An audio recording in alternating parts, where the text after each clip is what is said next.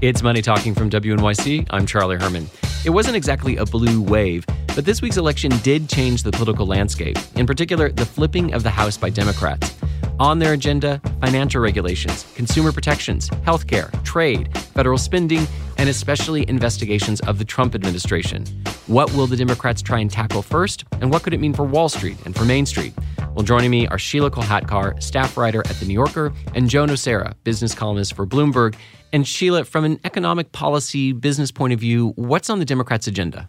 There's been a lot of talk about infrastructure because this is the one area where everyone can sort of feel good about participating. So Democrats have indicated that they would like to try to move forward with some kind of bipartisan infrastructure plan. Now, we can expect there's going to still be a lot of squabbling over the details, and it, of course, still may not happen because we have a very divided Congress overall. But Democrats are going to want to push for a lot of government spending on infrastructure redevelopment, which is badly needed. And I will personally attest that the public transportation in New York City is practically collapsing. And we need some rebuilding projects right away. Something we can all get behind. Something we can all cheer for. You know, the problem with infrastructure is that the deficit is now so huge because of the tax cuts that there will probably be resistance, at least in the Senate side, over a big infrastructure bill. Do you think that Republicans who abandon their care for deficits will suddenly find religion again when it comes to caring about the size of the deficit? Well, on some level, they already have, because they've already been talking about we need to cut Medicaid, we need to cut Social Security, we need to make those kind of cuts to shrink the deficit. I think the Democrats are really going to wind up, for the most part, playing defense. They're going to prevent laws from being passed having to do with diluting the power of the Consumer Financial Protection Bureau, trying to strengthen the EPA, holding tough-minded hearings not only in investigative areas, but in policy areas where they believe that Trump's various cabinets have gone awry. So that's one thing to pay attention to in particular, because you have something like the House Financial Services Committee, which oversees the financial industry, and the expectation that California Representative Maxine Waters will become the chairwoman. We might see a lot of bank CEOs testifying, but I'm wondering if it'll be a lot of bark and not much bite if the regulators are already put in place by the Trump administration and they can move forward on regulations no matter what Democrats want to do. Well, Maxine Waters can certainly inflict pain if she can do nothing else. Calling CEOs before Congress, berating them, doing investigations. Now they have subpoena power, which they didn't have. So can they change what the agencies do? Probably not that much. Payday lending is a perfect example. The Consumer Financial Protection Bureau is in the process of diluting payday lending rules. She won't be able to stop that, but she can certainly bring payday lenders before her committee to yell at them. Sheila, one area where Democrats may have common cause with the president is over trade. There are a lot of them who are not pro-trade. Are there places there where they could come together? I think it will be interesting to see what happens with the so-called new NAFTA agreement, because, of course, the Trump administration tried to kind of rush that through in order to have it approved before the leadership of Mexico changed over. But now they have a new Congress, and Congress has to approve this new trade deal, which is essentially a glorified rebranding of NAFTA with some small changes around the edges. Democrats could certainly push for more labor protections. They could argue that Mexico has to improve its labor standards. They could push for certain changes with that. So I think there's going to be a little bit of anxiety in the economic world just about the future of trade pacts like that one. Are we at a point, though, where because there's such polarization that even if you agree with your opponent on something like trade or infrastructure, that one side doesn't want to give a quote-unquote win to the other side, or perhaps Trump is so upset at investigations that we're hearing are promised are going to happen of him and his administration that he doesn't want to deal with the Democrats, that nothing gets done?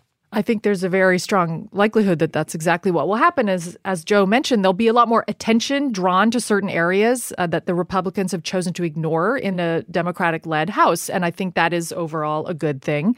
However, as people noted, the day after the midterms, Congress has become Trumpier. The really Trump candidates won in a lot of races. So you now have a Democratic-controlled House and these much more hardcore Trump-supporting colleagues, and it's hard to imagine that they're going to really figure out a way to pass much legislation, for example. I do think one area where there could be serious alignment is China, because almost everybody agrees that China has not played fair in terms of taking advantage of American intellectual property, hacking, theft, all that sort of thing. And Trump has made it clear that he would like to put the hammer on China. And I actually think there'd be a ton of Democratic support for that, even from Democrats who might oppose what he does on NAFTA and trade with Europe and other countries. So we hear a lot that the market's like gridlock. That means Washington's not going to get in their business, and business can be really good and the market can soar. In fact, it did this week after the election. But I came across this one statistic from the Federal Reserve Bank of Philadelphia called the Partisan Conflict Index. And it is incredibly high, not a historic high, but very high. And I'm wondering, there's a difference between gridlock and between like pure partisanship. Is that really good for the markets? I don't think so myself. But you could see scenarios where Trump decides to shut down the government because he's mad about investigations. You could see things that just come out of the blue that you don't expect because they're so mad at each other. I mean, and I've always believed that ultimately tariffs could hurt us economically because they raise the cost for everybody. Trump doesn't even seem to understand that. But I could envision a scenario where the tariffs finally really kick in and damage the economy.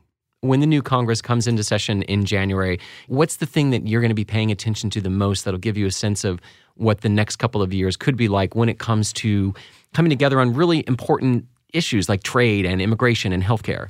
I don't think there's going to be any coming together, to be perfectly honest. I mean, I think what you're going to have is a stalemate that's both bad in some levels because that means it can't get things done, but good in other levels because it means, for instance, for the insurance companies, Obamacare is going to be relatively safe. It's not going to be destroyed or eliminated. I'm very curious to see what tone the Democrats in the House take regarding economic policy issues and the kinds of investigations that they're going to start looking into. There are obviously two routes they could take. They could go very hard after Trump, his business interests. They could start investigating his relationship with Deutsche Bank.